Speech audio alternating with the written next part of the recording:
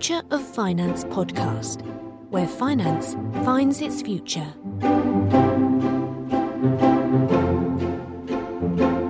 Hello, I'm Dominic Hobson, co-founder of Future of Finance. My guest today is Gert Sylvest, co-founder of Tradeshift, the trade technology platform that originated in Denmark, but is now run from San Francisco. Gert is currently head of network products, which includes finance and payments. Gert, thanks for joining us. Yep. What is Tradeshift? Good question. So as you can see from the website, we are actually a little bit of both, or all of these things. So where we started, we were founded in Copenhagen in 2010. We focused on digitization of the transactions that happened between companies. Before founding Tradeshift, we all worked in public sectors. So we worked on large scale European projects on source to pay digitization. And the clear realization we had there was that very little of the information exchange between companies today is digital. So really, when we founded Tradeshift, it was with the vision of accelerating that digitization. But because we could see if you could actually digitize some of the transactions happening between companies, invoice orders, purchase orders, catalogs, these kind of things, you could fundamentally change the playing field of the trade between the companies. So questions like identity, access to finance, access to market. And so I think that is what really interests us, and how that dynamic can change if you can drive the digitization. And that's why essentially we started in the area of source to pay digitization. And then over the years, increasingly have moved up, now taking on marketplaces and taking on financial services and moving into payments as well as a kind of natural next step. And really based, I think, on the evolution of the whole financial services area, that increasingly all of this is data driven. It's close to marketplaces. It's founded in networks, and that's essentially where the future of payments and financial services lies. So I see these things as being natural connected, although it might sound like relatively a broad spectrum of services. So you've described, in fact, that the company has grown incrementally, if you like. It starts trying to digitize one area and it grows naturally into the adjacent areas. Has that meant, as you've grown over the years, the last 10 years, you started to compete with different types of entity? You're facing a different type of competitor in each of those 4 or 5 areas that you have gone into incrementally? Who are you competing with now, really, is what I'm saying? Yeah, no, that's right. I think when we started, we competed with a pure play, accounts payable automation companies. So, for example, companies like Basware that focused on accounts payable automation, on technical integrations to digitize document volumes. And as we expanded our field, as we are moving into marketplaces, we are increasingly meeting companies like Cooper, for example, that are doing more of the marketplace side, but less of the accounts payable side. When we started doing supply chain financing in 2013, there's companies like Taulia, that is again more of a pure play supply chain financing player and early payments player. And where we are now, I think is really about leveraging the synergies that are between those areas. So collectively today, between these areas, we have moved more than $1 trillion in transaction volume. So just invoices and purchase orders. So you can see the foundation for financing is of course in having a large digital volume. And the way we go to market with the source to pay is by approaching very large buyers, so Fortune 500 and Fortune 5000 segment, onboarding all of their supply chain. And that's, of course, also where a lot of the spending power for the marketplace play sits. So increasingly, we will, of course, also meet the large B2B marketplace players. So quite broad field, but I don't really see any players out there that have exactly that mix that we have today in the market. Could you characterize a typical client for me, and give me a flavor of why it makes sense for them to deal with you across all of these 4 or 5 different areas? I can see why it's made sense for you, but how does it work for them? Sure. Yeah. So our customers are really across a wide range of industries. Typically, leading players in the industries. We are very large in transportation and logistics. So, we have 8 out of 10 of the largest players in this space. We're also very big in industrial manufacturing. So in transportation and logistics, it's players like Kühner Nagel, DHL, UPS, industrial manufacturing. We look at companies like Unilever and so on. So we have around 500 of these big brand names. That they then bring typically the full supply chain. So for many of them across direct and indirect spend, and obviously if you look at it from their perspective, the source to pay motion, what you have in your catalog, what you order, the order collaboration, all the way up to the invoice and the final payment, you work on the same set of information. So the customers that want to digitize the invoice typically also want to digitize the order. And as we are in their backend systems, the information, the way you do your procurement, that data enrichment of let's say requisitions and so on, flow directly over into the invoice field. And what many of them want to achieve is a complete hands-off automated process from dealing with the payments. And you're only going to do that if you have a good digital foundation all the way from the purchase order, maybe even further back to the contract and so on. And where finance plays in is, of course, these companies want to control over their payment terms, and as well on the seller side, also want that control over their cash flow.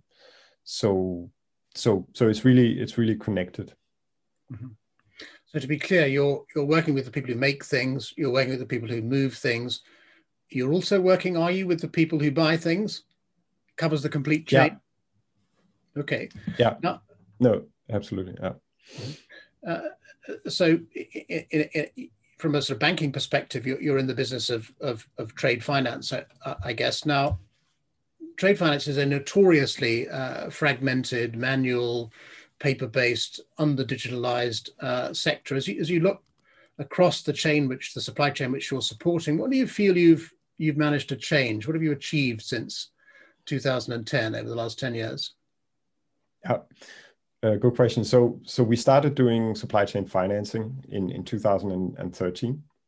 So, and with banking partners like initially Citibank, that we have, worked with many other banks like HSBC and Standard Chartered and others. And I think what those programs typically address is they start from the perspective of the large enterprise buyers.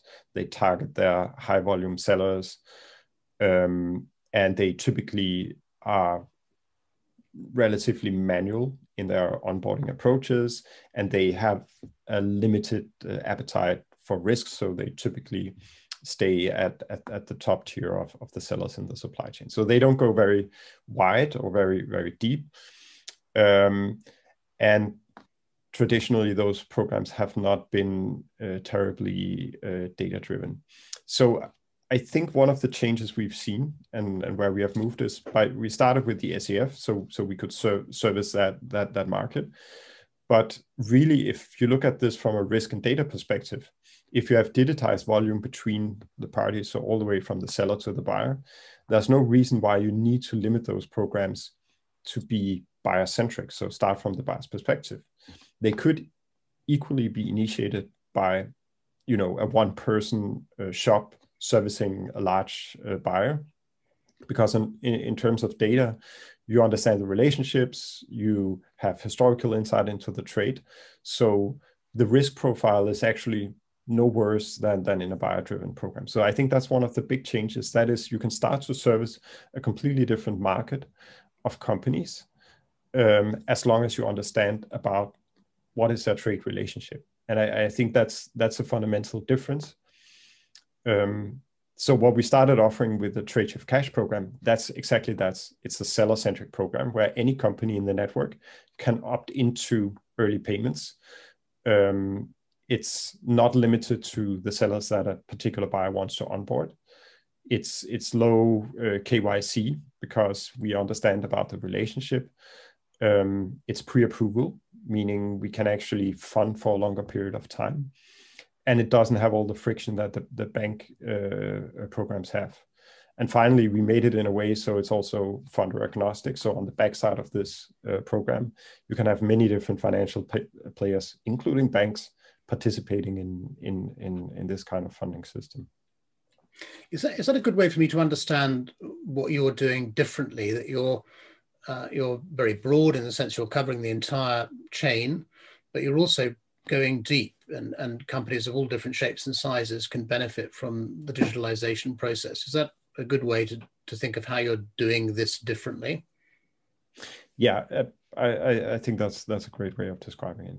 And then I think maybe the way we think about our assets, so what is the asset that we sell to funders on the backside, we think a little bit differently about this. So we have more flexibility in what types of financing programs we can offer with different funders. So as you look forward from what you've built so far, what are the problems on the horizon? What sort of problems are you starting to address now?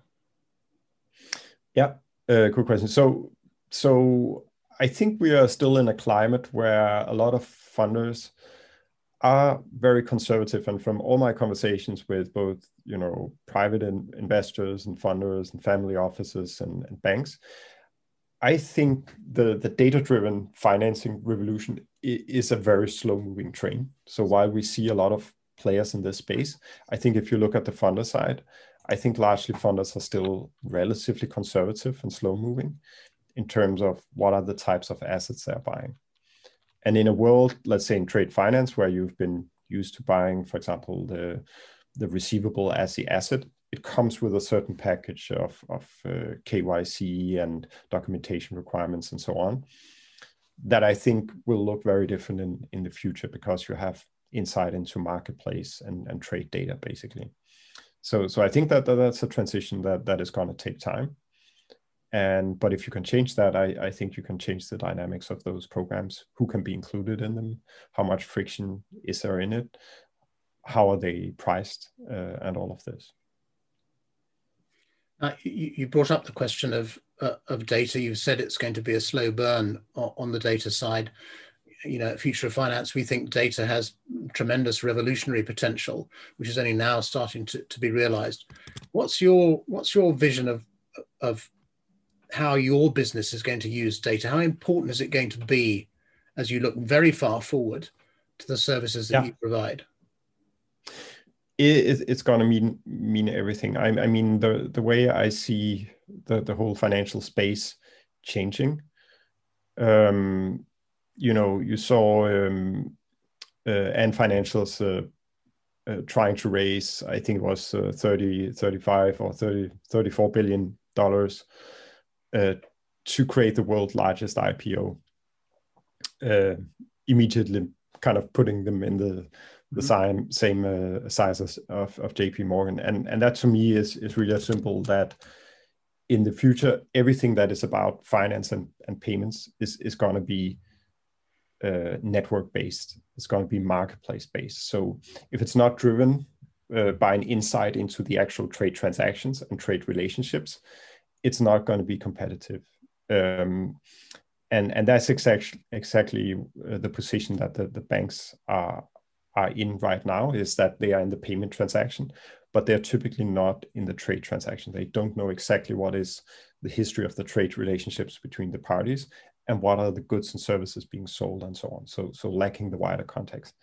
And I think it's obvious that all of that information has the opportunity to radically drive down the cost of payments, of financing, and widen the palette for what kind of financing can you actually offer to which segment. So I think it's a foundation for almost a true democratization of the financing. So in terms of who can get access to that, I see no reason why a two-person company in India shouldn't have access to almost SCF grade financial services if they have the right buyer relationships somewhere in the supply chain.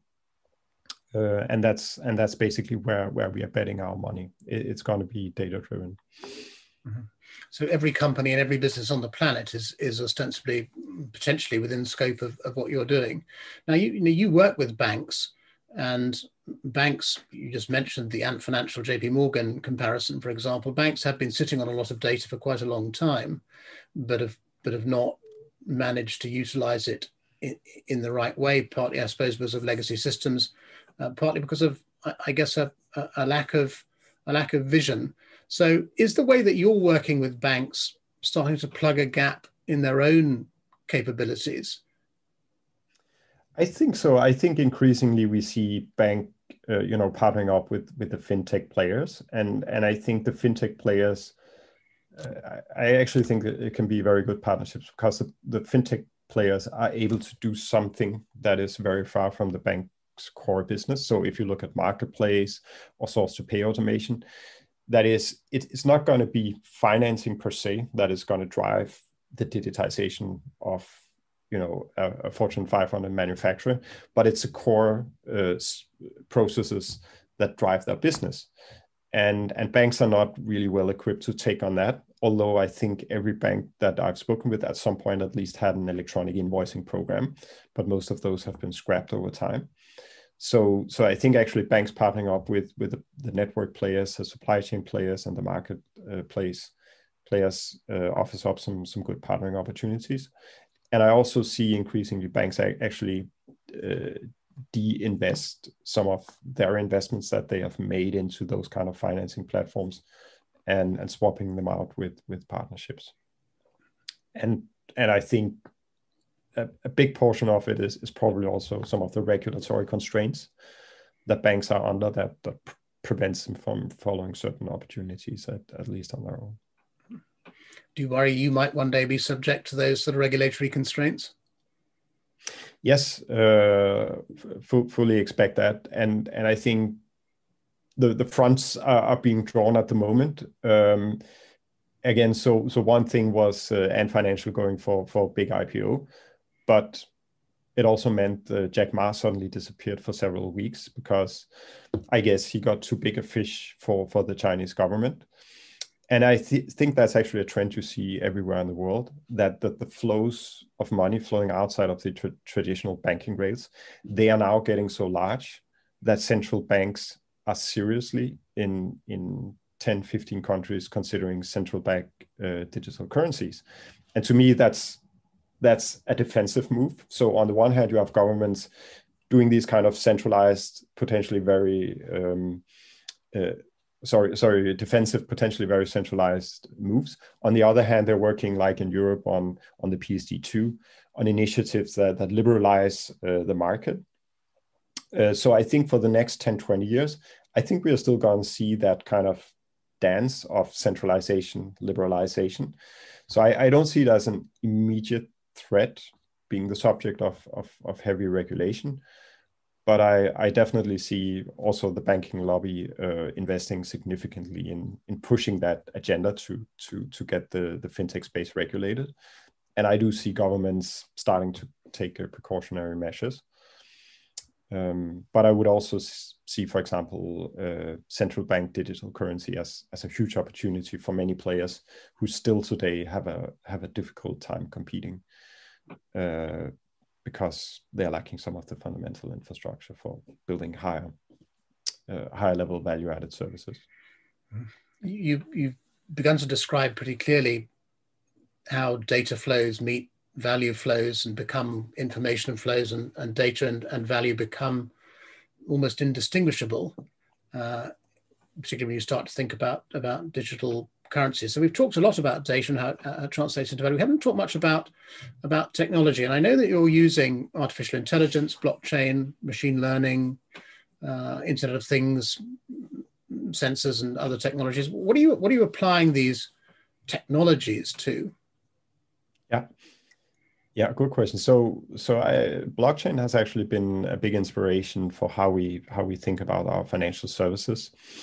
A few years ago, when I was heading up our digital innovation arm, Tradeshift Frontiers, we for example worked on seeing could we create a deep tier financing concept, and it really started by thinking about what are the digital assets that we work with, and where we started was really to say, so if you look at an invoice, it's really a statement, so a claim about a future payment. So could we actually turn that into a digital asset? So we toyed with the idea of a smart invoice, which is basically an invoice approved by a buyer, put as a digital asset on the blockchain. And so making the invoice, instead of just a piece of paper, then a self-executing future payment instruction. And if you think about some of the challenges that you have today in supply chain financing and early payments, where the cost and the risk come from is exactly answering that question. That is, what is the likelihood that in the future a buyer is going to pay this invoice or this purchase order or transaction XYZ? And I think by digitizing some of these contracts between companies, you can in fact develop completely new types of assets, and that's where I think the data meets the payment and meets the digital asset. That is in some ways you can combine them. And one interesting development on the blockchain side, I think if blockchain has proved anything, you can have long debates about this currency or this digital asset or not. But I think beyond doubt, what blockchain has showed you can do is you can create interoperable marketplaces for digital assets. And that's, I think, is a very, very significant and very, very interesting things. I think it can also be replicated kind of off blockchain, but I think we've kind of seen in the world it can be true and it can drive bigger innovation in the digital assets. So that's one of the ways that we are looking towards blockchain today. I think another interesting development is, for example, Luxembourg just recently passed a digital asset law that explicitly talks about putting securities on the blockchain.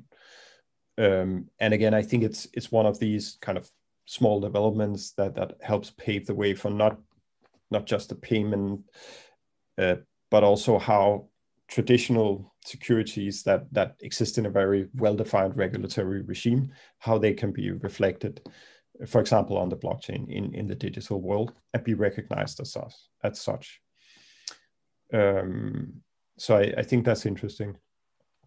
If you look at the AI side of things, so we started early on investing in machine learning. So back in 2012, or at least early for compared to when we were founded, and we started by doing automatic capture, for example, of images of invoices, turning them into digital invoices.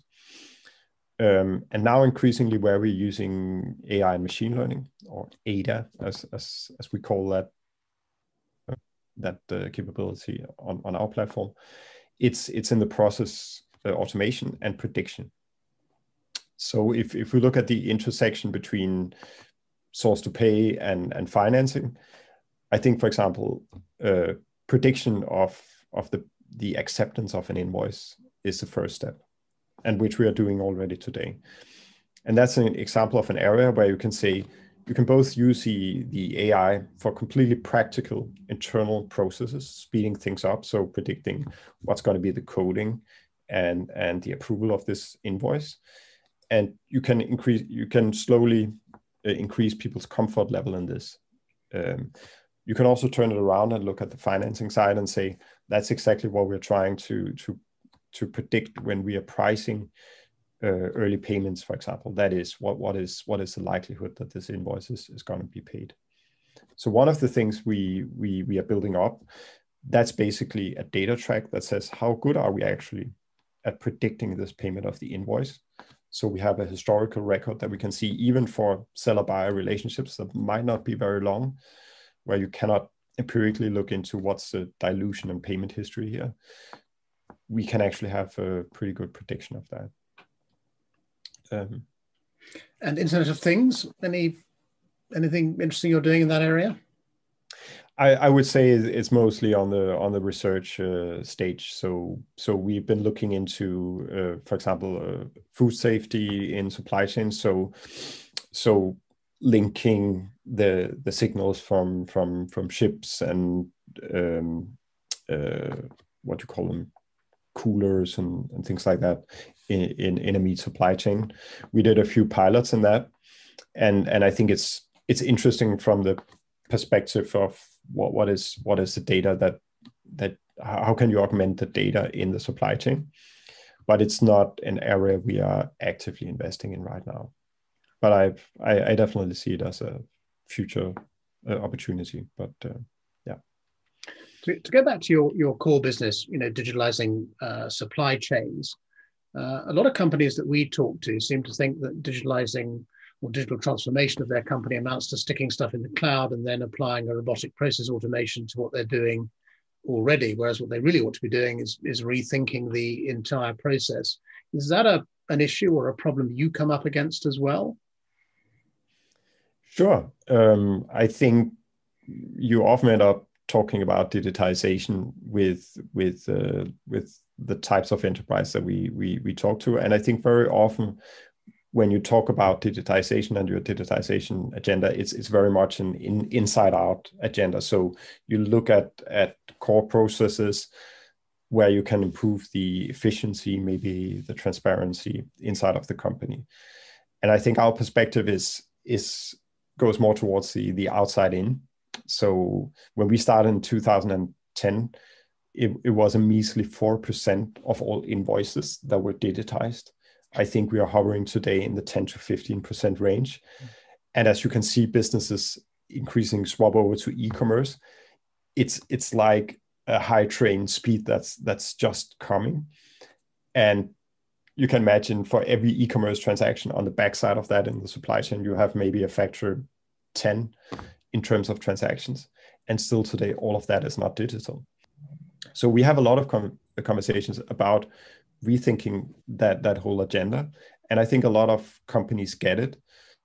But one of the starting points is really to look at how do we break down the silos of data that you have in the company. And I think the whole conversation we had about the Tradeshift areas of source to pay, financing, marketplace, and so is a good example of if you actually combine some of that data, suddenly you can offer financing to your whole supply chain on very different terms and offer benefits, not just for yourself, but also for the counterparties, your whole ecosystem that you want to have with you on the ride towards digitization. You mentioned that the percentage of invoices which are digitalized has gone from 4% to maybe 10, 15%, so there's a long way to go. And you're obviously operating in a growth market, but you're clearly seeing enough data to publish an index, you call it, of global trade health. As we look at the performance of that index now, what does it tell us about what the pandemic has done to world trade over the last 12 months? Yeah, no, good question. So one of the things we could see was about the interplay between purchase orders and invoices, which I think is interesting because you can say a rise in purchase orders tells us something about how the economy is correcting itself. So for example, in Q3 last year, we saw a resurgence in orders with, by far the biggest resurgence in the US, followed by a little bit slower resurgence in Europe and UK. But when we then looked at the invoicing patterns, we can see that on average, that suppliers experienced 15.6 days later payments compared to pre-COVID. So as we hit areas where order volume either hit pre-COVID times or higher than pre-COVID times, we're actually seeing that payment terms are not following. And add to that, we are already seeing average payment times having jumped up to 60 days plus. So taking a jump during the COVID period. So I think it's going to be interesting to see that you have sellers that are then in this kind of almost triple crunch of searching orders, but longer payment times. So they are actually in a pretty serious credit crunch. And at least what we saw in the last financial crisis was that a lot of supply chains got disrupted because as sellers further down the line started defaulting, then it started impacting the large companies as well. So clearly the pandemic is creating liquidity issues. It's getting harder to get paid on time. Are you able to help companies solve that problem? Yeah, absolutely. So that's exactly what we try to do with the cash product that we launched last year. And that is really to create what you could call a seller-centric financing model versus a buyer-centric. So it essentially operates on the same type of data as the SAF programs, but has a potential to have a much further reach. So basically sellers of the buyers that we have in our network can opt into this program. It gives them early payments. So really 1 day after issuing the invoice payments. And it gives them an opportunity they typically will not have in SCF programs that is reserved for the larger players, and where we've also seen banks being actually more conservative here during COVID. And it also gives them an opportunity they might not have outside of the network, because banks don't have a very good transparency inside of their business and been more risk averse. And that's why we are leveraging the fact that we can know about 6, 12, 18 month trade relationships, payment pattern, dilution patterns, and so forth to offer that to sellers in the network. I have one final question, which arises out of something you've mentioned a number of times, which is KYC, know your client. One of the big underlying structural changes in the trade finance business is correspondent banks exiting the business because they cannot be confident they understand the underlying client of their counterpart. Now, first, tell me what you do in KYC, and secondly, tell me, is what's happening in the correspondent banking or trade finance banking industry an opportunity for you?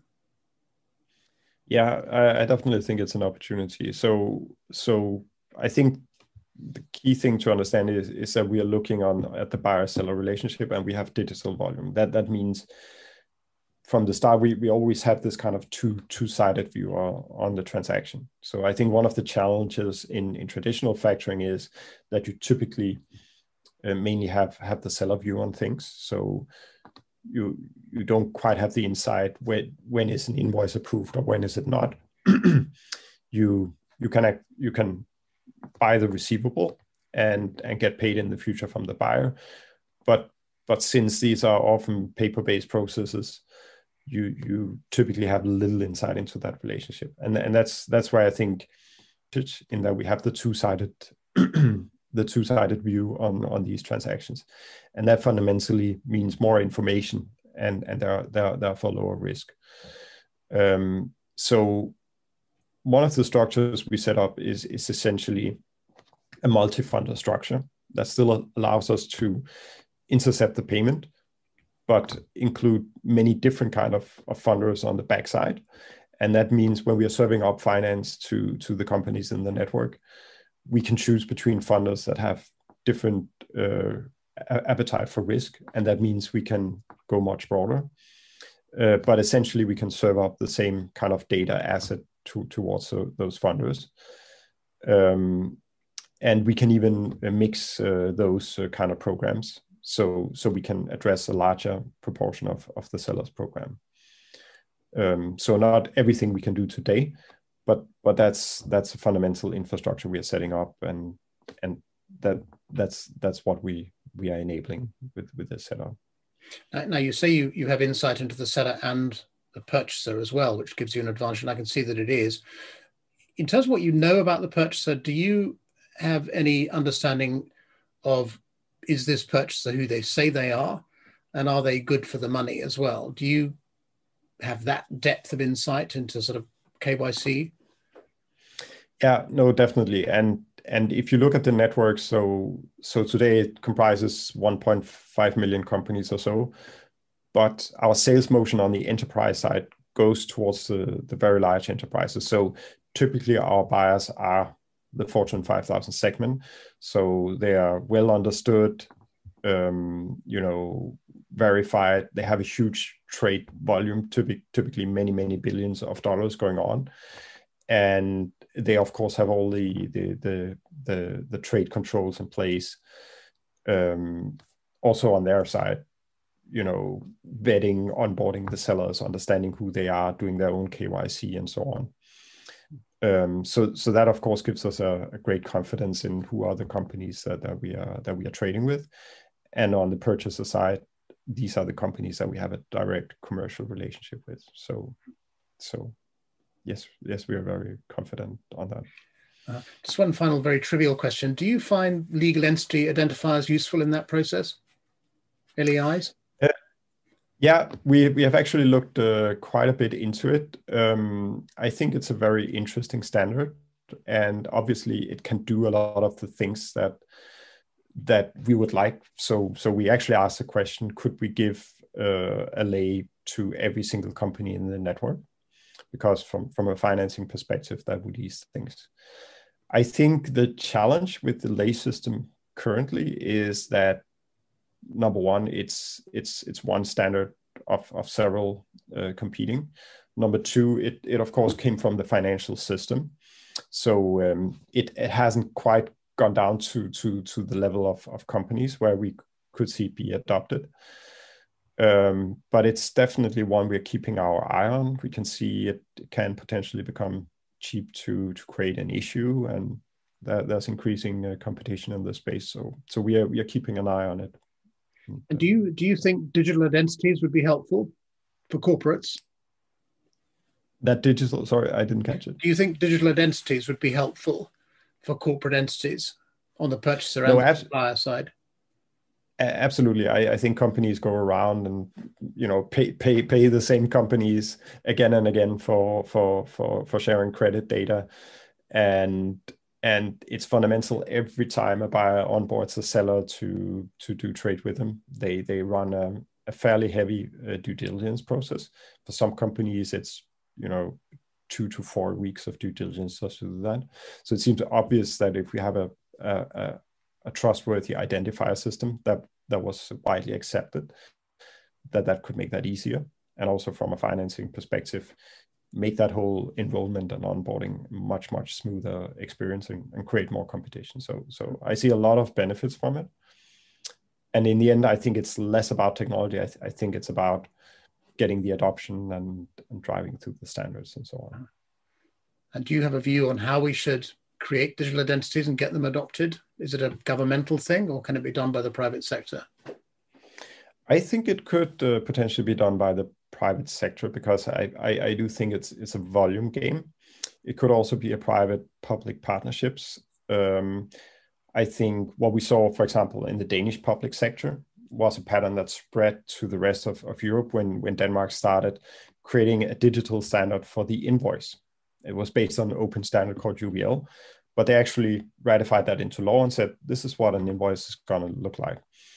And in a very short time, it drove rapid adoption of electronic invoicing in Denmark. And it's since been a pattern that's been copied by other countries and in the European Union. So I think it's an example where government goes in and sets a standard, but apart from that, stays back a little bit. It's not that they created huge infrastructures to support it, but basically gave it out there to the private sector and said anybody can implement this standard. And it gave rise to, it actually drove a lot of volume. And that's in the end what made some of these standards win, was that in the private sector, they ended up driving volume. And maybe some similar things could be done with the lay. Gert Sylvest, it's been a fascinating conversation. Thank you very much. No, thank you.